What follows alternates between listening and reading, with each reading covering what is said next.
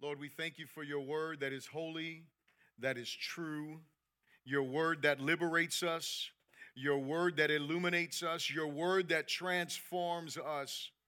Lord, in these next few moments, as we look into your word together, I pray that you would give us ears to hear what your Spirit is saying to your church.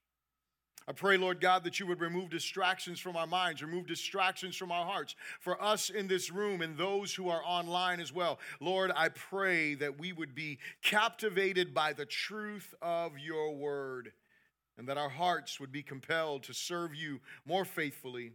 And above all, Lord, I pray this morning as we speak on the foundation of our living hope, that living hope would rise in us as we look deeper into your resurrection. We thank you for this. We pray this all in Jesus' good name. And everyone said, amen. You may be seated in the presence of the Lord. I don't know if we have any outlines. Do we have any outlines left? Yes, okay. If you need an outline, you can raise your hand and the ushers will be sure to get you an outline. We want to be sure that you're able to follow along in the introduction of the sermon, that you're able to take some notes. That's very important to us, that you don't just hear the message here, but that you take some notes, take it home with you, and then hopefully you share this with somebody else. Hopefully you grow in this. And so we're continuing in our looking at the resurrection of Jesus. Last week we started the message in the beginning of 1 Corinthians 15, where the Apostle Paul begins to communicate about the resurrection. And today and next week, we're going to continue to build upon the importance of the resurrection and why the resurrection matters. And so, as you saw, if you have your outline there, you can follow along here. As we saw in the Apostle Paul's introduction to the issue of the resurrection, and remember, he is answering questions. We saw that in verse 12 today. We'll look at it. But he's answering questions that the church of Corinth has, or questions that need to be answered. And so as he's answering those questions, he comes to this one on the resurrection. And so he talked about the resurrection. The foundation of our faith is the resurrection of Jesus. If this stubborn fact is disproven, we talked about this, then our faith is empty. It's useless. It's of no consequence, as it is just a fairy tale. So if the resurrection isn't true, then really, like I said, we got up early, we got here, and we're here for no reason. Yet we know Jesus is alive. And this being the case, we have hope in everything that the Scriptures promise. Amen? See, the thing is this, is that when we look at the Scriptures, right, the Scriptures give us hope. They give us the definition. They give us the reason. They give us the kind of hope that we have. But you'll notice here, there's an issue whenever we talk about hope. And the issue is the way that we view hope, right? We have to realize that hope is something that is future, right? We don't hope for something that we already have, right? We're hoping for something that is future. And what the Apostle Paul is trying to do is he's conveying to the people here in Corinth about the hope that they have in Christ. That if there is no resurrection of the dead, then they don't have any hope at all. That's what he says. I mean, he's pointing out to them that they're hopeless. But the reason why I say we have an issue when we think about hope is because we're not in the context of which these words were written. And so we think about hope about things that we want today, the things that we want now. I want you to know the people at Corinth, they were thinking about the future. They were thinking about the resurrection. They weren't just hoping for things in this world now. They were hoping for something in the future. And Paul is trying to convey and communicate to them. I'll say this later on again. I'll repeat this to remind you. But the problem with us is that we live as Christians. Now catch me. We live as Christians as though all that we have is here in this world. So when we talk about hope, right, where we don't think here's the problem. It's kind of like a 20-year-old who gets their first job, right? And when they get their first job, they're going through orientation. And in orientation, in your job, what do they talk to you about? They talk about all of your benefits. And they talk about one particular benefit that is called retirement. Hello. Some of you are looking so forward to that moment, right? Where you can say, okay, that's my last time that I'm checking in to this job doing this thing, right? All good. But here's the thing. When you were 20 years old and they sat down with you in that orientation, unless you had somebody who was wiser and older than you, who you actually listened to, when they sat there and they talked to you about all of the benefits, you were paying attention maybe a little bit. But when they got to the point of retirement, that just glazed you like, I'm going to give them money for what? I need this money now. Come on. I'm going to put money away for the future. I'm nowhere near retirement. Then you get to like 40. Hello. And you realize the magic of compounding interest, and you're like, doggone it, why didn't I do this when I was 20? And then you start trying to catch up when you're 40. So if you're younger, y'all better get on that now. But anyway, the thing is this. When we think about hope, hope is a future thing. Hope is something that we're looking forward to, right? It's something that, but we want everything right here and now. And so we live our lives as though this is everything. My friends, this is nothing. Oh. In comparison, let me finish the sentence, right? In comparison to the entirety of your existence. This is like a blip on the scale. You know, it's just something that just popped in. It's here. Your life is like a mist, is the way the Apostle Paul. It's like fading grass. It's here. It's green. It's wonderful. And then the sun comes, blazes it, burns it up. It's gone. But we live our lives as though this is all we have. I think we need a mindset, a mind shift. Change. We need to change the way that we think, right? I want you to think about this morning. When we live our lives in faith in the resurrection, we need the hope the resurrection offers. When we live our lives in the faith in the resurrection, we need the hope the resurrection offers. See, the resurrection doesn't offer us hope that everything in this life is going to get better. I know you want to hear that, and I really, because I love you, I want to say that. I want to tell you that if you just, as we sang, if you just lay it all down, that everything is going to be perfect after you lay it all down. I'm going to be honest with you. You might lay it all down, and it may get worse. But here's what I can promise you, is that there is one that is going to walk with you no matter how difficult it gets. There is one who's going to hold you no matter how tough and how heavy the storms come. There is one who is going to bring you into eternity shining like gold if you will lay it all down. Now, I cannot promise you that he's going to fix this situation. He's going to take care of that, and he's going to do this. But I can assure, see, that's the problem with hope, is that we want this situation, that situation. We want to give Jesus our heart as long as he's going to fix all this stuff. But what if he doesn't? Will you still worship him? I'm behind. Let me confess, I'm behind on our Bible reading challenge. I'm still in the book of Job, y'all. Come on now. Y'all like, man, Bishop, you way behind. Yes, I'm way behind, but I'm coming. I'm coming for y'all. Don't worry about it. I'm going to catch up. I got 2 years. Amen. Amen. Well, praise the Lord. We're together. Read Job. It was looking ugly, wasn't it? Wasn't everything being perfect? But he had, he the Lord giveth, and the Lord taketh away. I will yet praise him. Though he slay me, I will yet praise him. He laid it all down. So again, when we think about hope, when we're living our lives as though Jesus really rose from the dead, then we need the hope that the resurrection offers us. Because in this life, we're guaranteed trial. As a matter of fact, when you decide you're going to live godly and you're going to live for Jesus because he is risen, because you will meet him one day, guess what? You're going to have hardship. You're going to have trial. See, in this world, we want everybody to like us.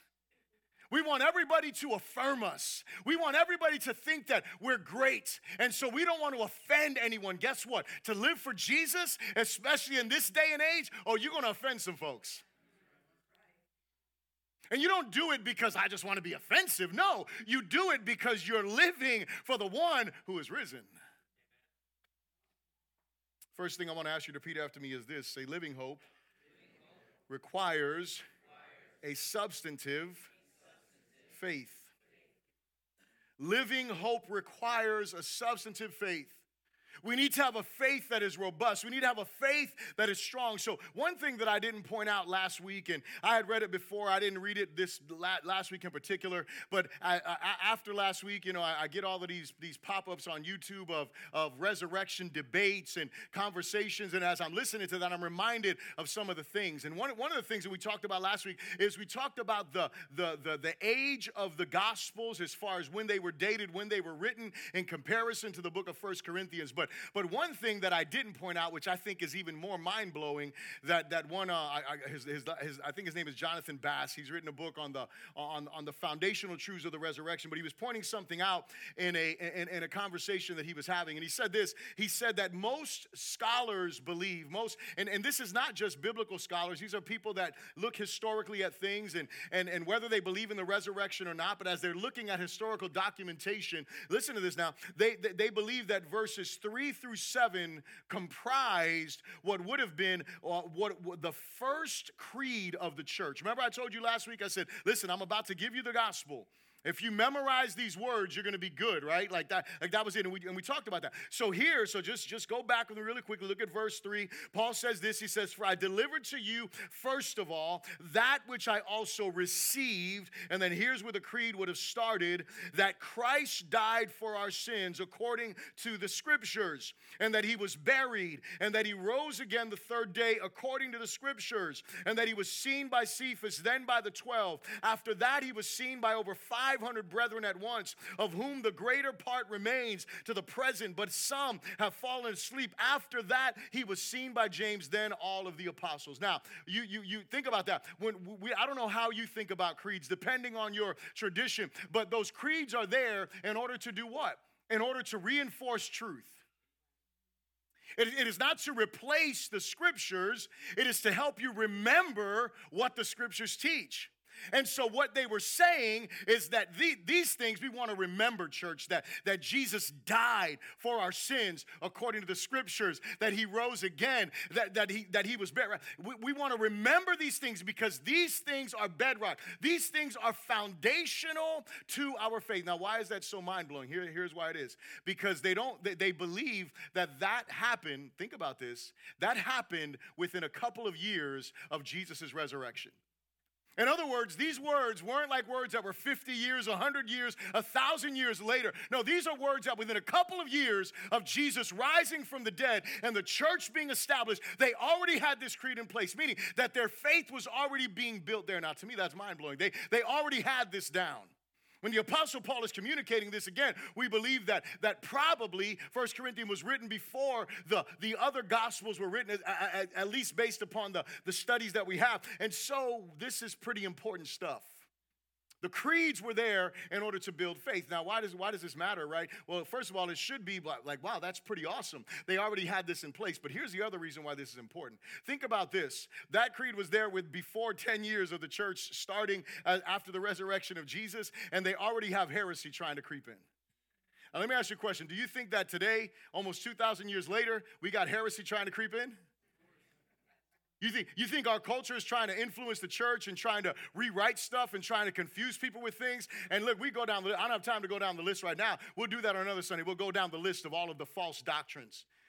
This thing called progressive Christianity, the denial of Scripture, the taking of certain texts and saying, well, we like this one because this one is about the loving Jesus and the caring Jesus, but we don't like this one over here because this one is judgment. Yeah, it is. Hello. And it's all in the same book that was inspired. Amen. And we can't just pick and choose. Well, I love the love stuff, but I don't want the judgment stuff. It's all together. For a reason, because he loves you enough to judge you. Hello. He loves us enough to show us what it is that he expects and requires. Why? Just because he wants us to do what he wants? No, because he loves us and he wants the best for us. And when we follow what he says and we obey what he commands, we will get the best that he has for us. And even if we don't, guess what? We get him in the end. That's our hope. And so living hope requires a substantive faith. Now, it's important for us, right? I want us to just look at verse 12 through 19 really quickly because it's important for us to note the domino effect. If the resurrection of Jesus, if resurrection, now just track with me. if resurrection, this is the argument isn't primarily in this moment, did Jesus rise? The argument is, do dead people rise? It's a different argument. It's not just trying to prove that Jesus rose. It's denying the fact that dead people rise. Guess what? In one of the debates that I was watching, that was the argument. The argument was, from a historical perspective, there aren't these anomalies of dead people rising. Therefore, Jesus could not have risen. That's the present day argument, right? That's not then. In those days, the Greeks, they didn't believe, right? They were like, no, we don't believe in that. The resurrection was a spiritual thing. Because the body's good for nothing, right? So again, this is what they're arguing. So again, track with me. If people don't rise from the dead, which is what the Apostle Paul is arguing against, then here's the domino effect of what happens. Look at verse 12. He says, now if Christ is preached that he has been raised from the dead, how do some among you say that there is no resurrection of the dead? Again, it's not that Jesus didn't rise. There's no possibility that Jesus could have risen because dead people don't rise. He says in verse 13, but if there is no resurrection of the dead, then Christ is not risen. Now, just pause for a moment, because if you've read the Gospels, you know that there's a couple of resurrections that happen in the Gospels, right? If you go back into the Old Covenant as well, there's some resurrection examples there of people who were dead that God raised to life, right? So we already have that established in the pages of Scripture. We know that historically that these people are just denying history. That's what it is. But nonetheless, if there's no resurrection of the dead, then Christ is not risen. Here we go, verse 14. And if Christ is not risen, then our preaching is empty, and your faith is also empty. Oh, okay, hold on a second. This gets real. See, because it's cute when we talk about doctrine and we're going to deny that and we're going to deny that scripture. We're going to say this doesn't really matter. We're going to say that that's not true until you see how it affects the whole thing. That's why you don't throw away some of it. That's why you got to keep it all, even when you don't like it. Even when you don't want to obey it, even when you don't want to do what it says, right? You have to take what it says. Okay, so he says, if he's not risen, then our preaching is empty, and your faith is also empty. Yes. And we are found false witnesses of God, because we have testified of God that he raised up Christ, whom he did not raise up, if in fact the dead do not rise. For if the dead do not rise, then Christ is not risen. And if Christ is not risen, your faith is futile. You are still in your sins. Ooh. One of the bedrock truths that we hold so dear is that Jesus died for our sins. And that when we recognize that we are sinners, when we recognize that we, by our own desires and by our own sinful nature, we are God's enemies. When we realize that, and then we realize that God sent his son to die for his enemies, and we say, Lord, I don't want to be your enemy any longer. I realize that I am hopeless without you. I am helpless apart from you. I want salvation. I want to be saved. You know what the beauty, the bedrock of Christianity is? That because Jesus rose, we can rise. In forgiveness, we can pick our heads up again. We're no longer enemies. We're no longer outcasts. We're no longer separate. But now we are sons and we are daughters because of what? Because of the work of Jesus on the cross and because he rose again. But if dead people don't rise, you're still in your sins. Your faith is futile. It's empty. It's useless. It's just a bunch of fairy tale stories that have no power, no real ability. Verse 18, then also those who have fallen asleep in Christ, they've perished. They're just dead. All the hope we have that we're going to meet those people who have died before us in Christ, that we're going to see them again, that's gone. That's hogwash. That's not true. They're just dead. They're gone. Verse 19, if in this life only we have hope in Christ, we are of all men the most pitiable. We are the laughingstock of the world, is what Paul is saying. See, he uses such strong language, you know why? because he's 100% sure that Jesus rose. But what he's doing in his argument is he is painting the bleakest picture that he can. That if Jesus didn't rise, if dead people don't rise, then Jesus didn't rise. And if Jesus didn't rise, your faith doesn't matter. Our preaching doesn't matter. Has no power, no ability. And you are still in your sins and you have no hope. But the beauty that we have as followers of Jesus is what? Is that we know that Jesus rose. See, here's the thing I want to point out to you, because I said to you how Greek, some of the Greek philosophers in that time and some of our atheistic philosophers of this time, as they look at history, they say, well, there's certain laws that are in place. And whenever those laws are broken and it's not something that we can look at and say, hey, this has happened here, then we can't say that it is good. We can't affirm it. Bart Ehrman is one of the ones that was in the debate, and he is a guy that agrees with all of this stuff, and he says, yeah, they really believe this. He just doesn't know. Everything he believes, everything that is written is pretty much true to some extent, but I don't know how it happened. I know how it happened. Jesus rose. Somebody rose from the dead. But here's what I want you to think about as you think about miracles. See, the Creator, our Creator God, he established what I like to call creation laws. He created natural laws. When he created certain laws like gravity, things like that are in place. And in general, he operates within the confines of those laws. However, there are times that God operates outside of those laws to make a point. There are times when God takes a sea and splits it. There are times when the sun stops still in the sky for a much longer period than it's supposed to. There are moments that God takes a teenage boy and uses him, a sling, and a stone to slay a 9-foot warrior who had been trained from as early as possible to be a devastator. And God will take something that makes absolutely no sense to say, hey, I'm God. Look to me.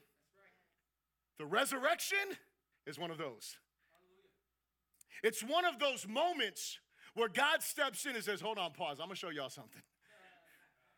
Let me show you who I am. Let me show you that I am the Creator, that I am God, you are not. Let me do things that you cannot fathom, you cannot put your head around, but these things are real, substantiated things. I'm going to do these things, so there's no question of who I am. Why does he do that? He does that in his mercy. He does that in his grace because he wants to show us who he is. Second thing I'll ask you to repeat after me is this. Say, because Jesus is risen, we have living hope. Because Jesus is risen, we have living hope. Verse 20, the Apostle Paul writes, but now Christ is risen from the dead and has become the firstfruits of those who have fallen asleep. So Paul, the Apostle Paul, he makes the positive statement, Christ is risen from the dead. Then he offers some implications that come out of that, namely the resurrection of Jesus has an effect. Now think about this.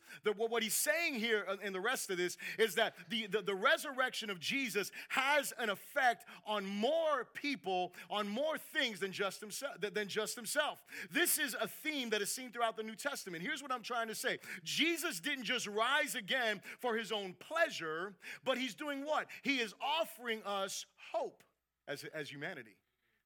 I like Pastor Rod. He sent me a text yesterday quoting Paul Tillich, and he said this. This is what Paul Tillich said. He said, the resurrection of Christ is the realization on the part of his disciples that the new life of which Christ was the bearer did not die with him. Are you hearing that? Let me read it again, because I know you only Pastor Aldo got it, so okay. The resurrection of Christ is the realization on the part of his disciples that the new life of which Christ was the bearer did not die with him. Pastor Rod's critique of this, and so I'll add it here, is that it's not just that new life is in him, but he actually rose bodily. When Jesus rose from the dead. See, all of this sounds good, but if Jesus doesn't actually rise, there's no power. It's just a thought. But the Apostle Paul is making the point that Jesus actually rose from the dead. So let's look at this. I mean, we need to see how it is that the Apostle Paul is saying. So he says what? He's the first fruits of those who have fallen asleep. For since by man came death, by man also came the resurrection of the dead. So we have two things. How is it that you and I can have this living hope? Here it is. This is what the Apostle Paul says. When we look at the resurrection of Jesus, the first thing that we see is this picture of first fruits. What is first fruits? It's an Old Testament thing where a person, when you had the first fruits of your harvest came in, you had to offer that first fruit offering. And the reason why you did that is because you were saying thank you to God. And as you were saying thank you to God, there was a guarantee that the rest of the harvest would come in full. And so what Paul is, he's painting this picture. Again, we're not there. We're not in this context. We may not know our scriptures like that. But when he's saying this, he's saying, wait a second, Jesus is the first fruit of all of those who have fallen asleep. So everybody, in other words, all the people who have died in Christ before you, guess what? There's going to be a family reunion. Hello. There's going to be a day that you are going to go up there and you're going to meet people you didn't even know were your family. Hello. You're going to meet Ancestry.com ain't got nothing on the resurrection reunion that's coming. Come on now. There's going to be a day that we are going to be reunited with family around the throne of God. We're going to worship him together. We look forward to that. That's the hope that we have. Because what? Because Jesus is the first fruits. He's the first one who did it. And then this next thing comes in. Adam comes on the scene. And what does Adam do? Adam messed it all up for all of us. Hello.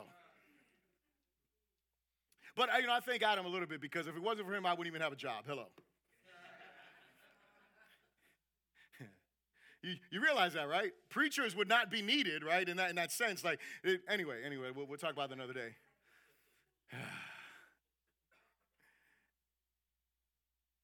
But Adam comes on the scene, and the Apostle Paul says, for since by man, verse 21, came death, by man also came the resurrection of the dead. For as in Adam all die, even so in Christ all shall be made alive, but each one in his own order. Christ, the first fruits. Afterward, those who are Christ at his coming. Then comes the end. We'll pause there for a moment. And so the first thing is the first fruits idea, the analogy that he gives there. The second way that we can have living hope is because we realize that the first Adam gave us a death sentence. The second Adam gives us a life sentence. The first Adam dies. He brings death into this world. He sins. He rebels against God. He fails the testing that was there. The second Adam, the last Adam, Jesus comes on the scene, is tempted in every way, and then does what? Does not sin. Dies as the perfect lamb in our place, dies the death that we deserve, lays his life down for us, and now, because of Jesus, we can have life. Then comes the end, verse 24. When he delivers the kingdom of God to the Father, or when he delivers the kingdom to God the Father, when he puts an end to all rule and all authority and power, for he must reign till he has put all enemies under his feet. This is pointing to this battle that is taking place, a spiritual battle that's going on, this final battle that we see in the book of Revelation. And after all of that takes place, what the Apostle Paul is writing here, what will happen in the end is that finally all rule, all authority will do what? All will come under one headship, one kingdom, and it'll be glorious. See, that's our hope. That's the hope that we have. I don't know if you have hope like that. I know I have hope like that. I look forward to the day when the kingdom is perfectly unified. I look forward to the day that there's no more sorrow. We talk about this every week when we do communion. That is our living hope that is inside of us. Why do we have that hope? Because of the resurrection of Jesus. See, these things matter, again, kind of like the retirement conversation. These things matter more when you feel like, hey, I'm closer to that day. You know what the Bible says? No one is promised tomorrow. So my friends, not to strike fear in your heart, but think about this. You could be closer to meeting him than you realize. Because you don't know, I don't know. As Minister Hector was sharing about that tragic story of the man who was driving and got crushed and died. Do you think anyone knew? Obviously not. Nobody knew. Nobody knows the hour. that we will breathe our last. And again, if you're a Christian, you're like, well, that will be tragic if something like that happens, but I get to be with the Lord. See, if you're not, but see, that's our hearts, right? Our hearts are so stuck in this world. Where's our joy? Where's our hope? Where's our looking forward? Oh, but we have all these things on our bucket list. Who cares about your bucket list? I have all these things I want to do. Who cares? You get to be in the presence of God for the rest of your days.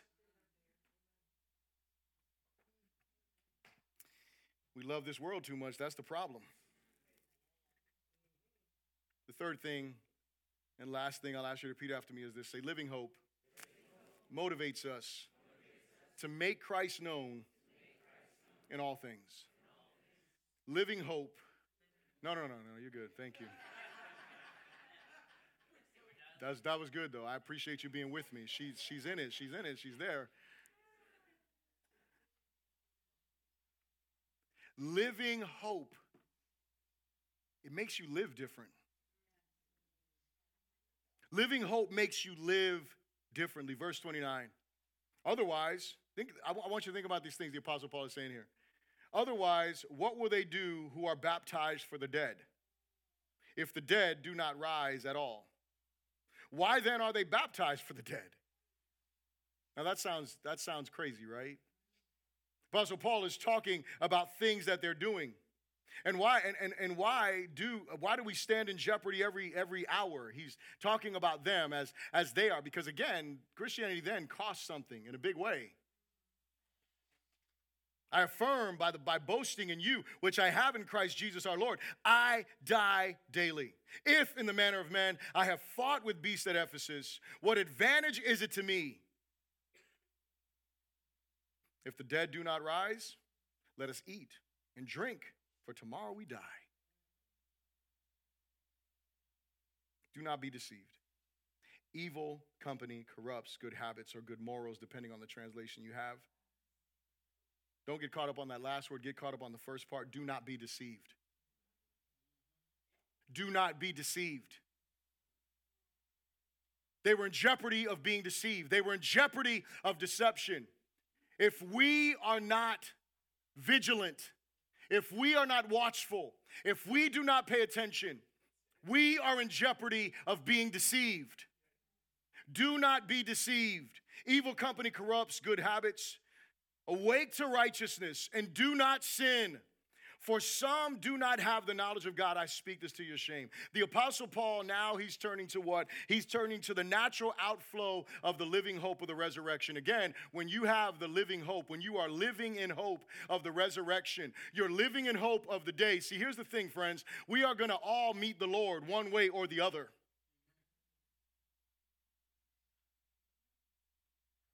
Some of us will meet him in a great white throne judgment, which is a judgment when he is casting people into hell. We don't want that one. But those of us who have put our faith in Jesus, guess what? We're going to meet him on another type of judgment. All of us are going to be judged for our lives. We're going to be judged for our works. If we are followers of Jesus, we're not going to be judged for our sin. Thank God for that. Because he already took the judgment for our sin on the cross. So you want to talk about God being a judge? He's a just judge. He does everything he can to make sure that we don't experience him in a negative way in judgment. He wants us to meet him to be judged for our works that he empowers us and does through us. There's a video I'm going to post in Realm, and so if you don't have Realm, you need to get on there, but I'm going to post this video probably tomorrow, sometime this week, and Brother Sal, he actually shared it with me. He was like, man, it's long, but it's worth watching. He was 100% correct. I was actually watching it while I was working out, and there was a point in the thing that I'm literally like crying in the gym. I'm like, well, this looks real masculine. Hello. Keep doing these pull-ups. It's killing me, right? I don't even know. It's terrible. It's terrible. I'm over here trying, oh, my goodness, like, Sal, I hate you right now, but anyway. Sending me this stuff. But it was a beautiful reminder of what the resurrection to the Bema seat throne judgment is going to be like, which is the one that we get to go through as followers of Jesus. But here's the thing, we're all going to meet him. And so the Apostle Paul is saying, hey, there's some things. This is the practical stuff right here, guys. This is how, what is supposed to happen. So we look at this. So the question is, what does living hope lived out look like? What does it look like when we really have living hope? Well, the first thing is, you see verse 29, that crazy thing where it talks about being baptized for dead people. So as you read, and you can go study this, enjoy the rabbit hole dive, whatever you're going to go through to try to figure out what this is. I gave up. But anyway, here's the thing. Nobody's 100% sure on what exactly this practice was, and so we're just going to take it at face value. Apparently, people in that time, they were concerned about people who had come to faith in Christ, we think, and had not been baptized yet. And so somebody said, well, we got to be baptized for them. Maybe that could be it. Again, I'm just trying to give you what I think, right? We know this. People were being baptized for dead people. That's what we know for sure.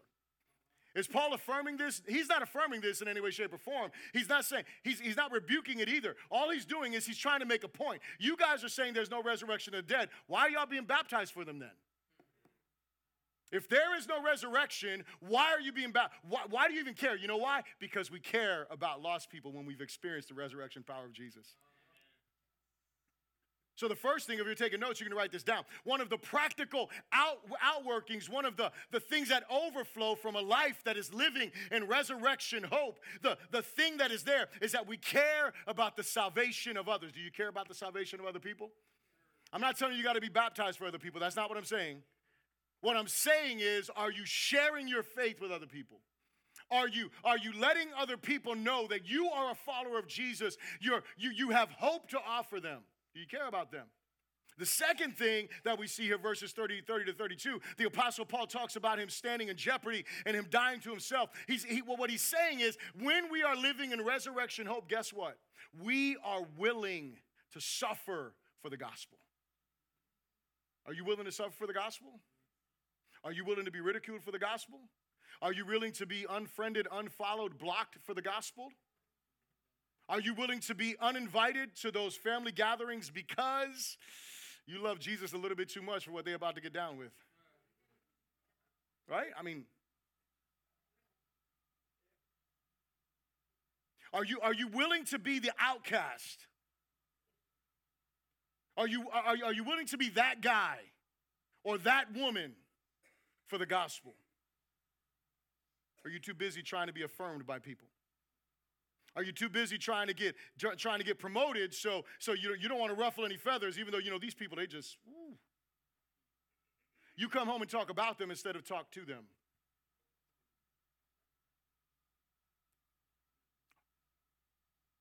See, let me say this.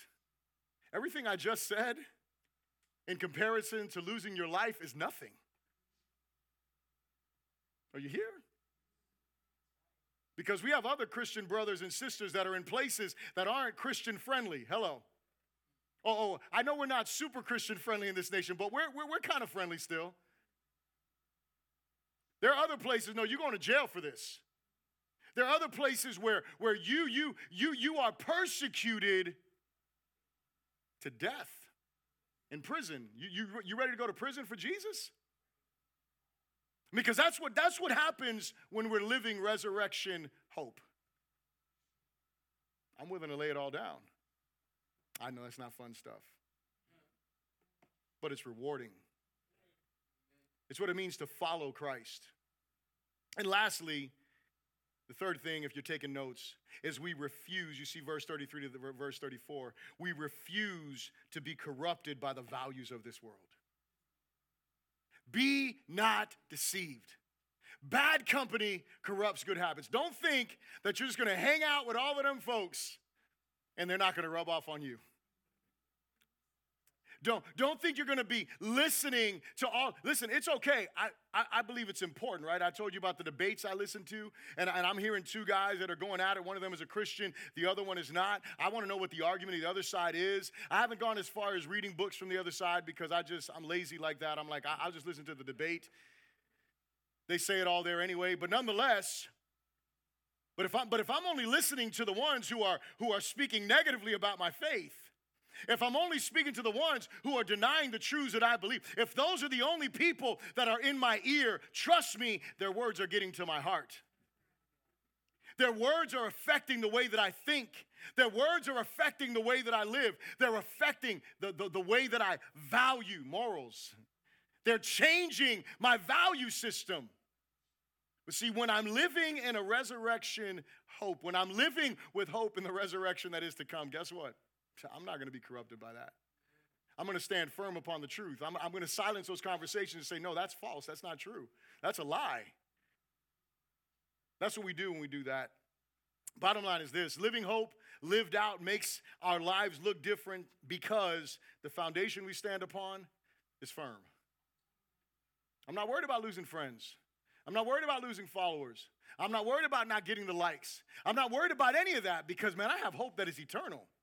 My hope is not in this world. My hope is not in this life. My hope is in the one that rose again. My hope is in the first fruits. Hello. That's what my hope is. The life we're building, here's the thing. It looks different because the life we're building has a different end in mind. See, the life I'm building is not looking at retirement. It's not.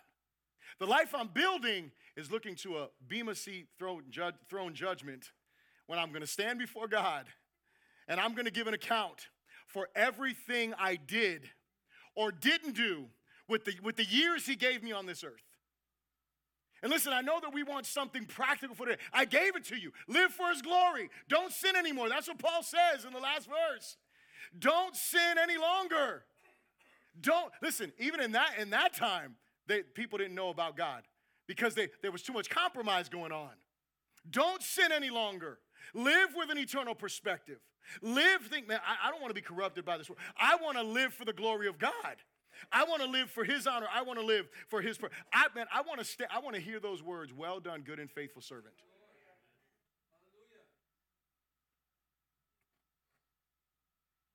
The only reason why this is because we serve a risen Savior. That's the only reason why this is. And so here's my closing question for you. Does your life, now think about this, not your neighbor, not someone who's not here, not someone who's online, you. Does your life reflect a real hope in our future resurrection? Let me frame the question for you differently. How does the life you're living today fit into an eternal judgment scenario? Now just think about it for a moment. You breathe your last. You're in God's presence. The tape of your life starts playing before you. Fast forward. I like that.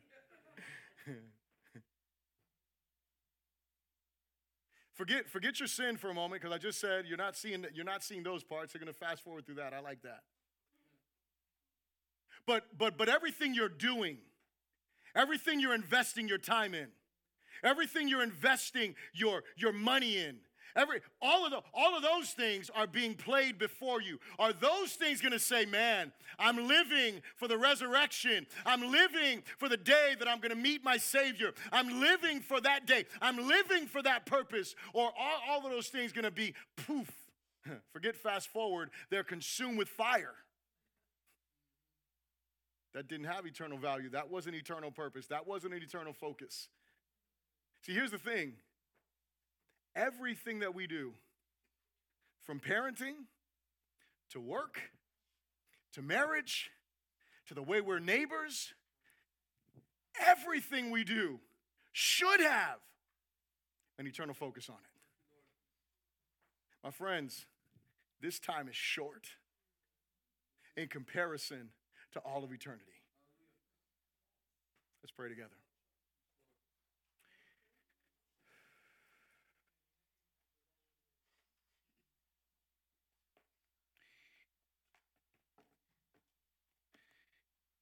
Father, we come before you in this moment.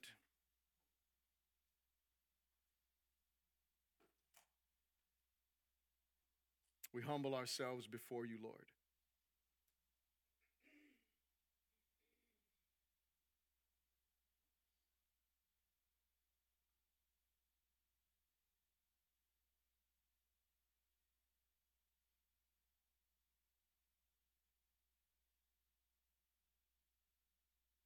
Lord, look at our hearts.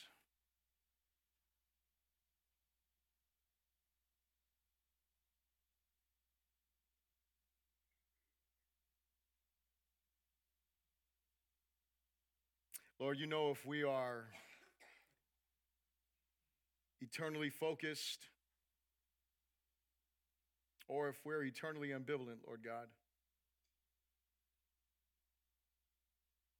You know how we live better than we do.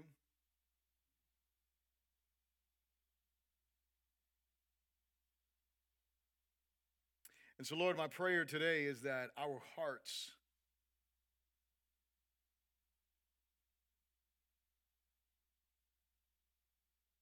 would be surrendered to you truly, that our hearts would be given to you fully, God. My prayer, Lord God, is that if we are in here and we are honest before you and we see that we are not living for your glory, God, we're not living for that resurrection, we're not living for the future, Lord, may we see. And may we turn from our carnal ways of thinking and living. Father, I pray for those in this room that they know, Lord God, that you spoke to them, that if their life was playing before them, Lord, their works were playing before them, Lord, that they would, and they know, Lord, that there's things that just wouldn't align with an eternal focus, Lord God. Grant them a repentant heart this morning. Let them know that they can run to you because you died so they could run to you. You shed blood so they could run to you, Lord God, that they wouldn't leave here without hope, but that they would leave here with real living hope that you offer because you rose. I pray, Lord God, that you would fill every heart in this place with an awe of you and with a desire to live with eternal values in their hearts and their minds. I pray that you would transform families, Lord God. I pray that you would transform work scenarios. I pray that you would transform our lives as individuals, that you would transform us, Lord God, in our parenting, Lord, that we would do these things with an eternal focus, Lord. That you would remove the distraction, that you would remove the strongholds that this world system, that the values of this world has on us, my God. I pray in the name of Jesus that you would empower us. And I pray for my brothers and my sisters that they are living for eternal purpose, Lord God. I thank you for them, Lord. May they not lose their resolve. May they continue steadfast, Lord God. May they continue working and laboring for your kingdom and for your glory. May they continue serving you.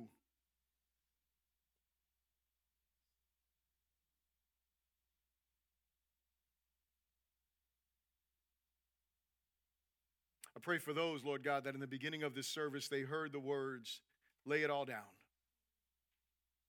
And they've heard those same words throughout this sermon. They've heard those same words throughout this time of prayer. Lord, may they lay it down today. May they lay their lives down and may they pick up their cross. May they humble themselves before you. May they live from this day forward for your glory and for your glory alone. No more excuses. We thank you, God, for your goodness. We thank you for your grace. And we pray this all in Jesus' strong name. And everyone said, amen. Can you give the Lord a hand of praise? He's worthy of all praise and glory. Hallelujah.